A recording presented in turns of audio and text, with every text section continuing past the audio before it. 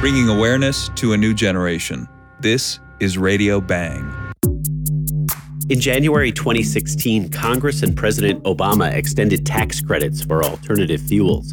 The credits apply not only to the fuel, but also to installing infrastructure for fuels.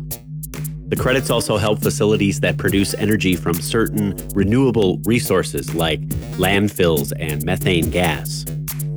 CEO of the Solid Waste Association of North America, Kevin Kraushaar, said that this incentive will boost the move toward cleaner fuel-burning vehicles in the waste industry, despite the downward trend of gas prices.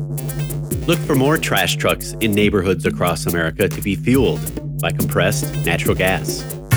Replay this episode and hear others at SoundCloud and iTunes. This is Radio Bang. Soft and lightweight down feels wonderful, keeps us warm, comes from a renewable resource, and can be recycled. But is it sustainable if it's cruel? A nonprofit called Textile Exchange helped to create the Responsible Down Standard. By the end of 2015, over 40 apparel brands agreed to have their supply chain certified with the standard.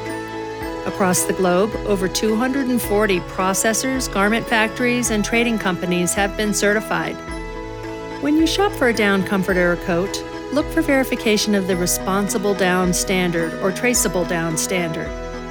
North Face and Patagonia are brands leading this initiative for humane treatment. This means about 500 million birds will be spared the cruelties of live plucking. This episode of Radio Bang is supported by Bill Roth, author of The Boomer Generation Diet, helping the future of millennials by showing baby boomers how to avoid the heavy cost of a massive health crisis. Available on Amazon.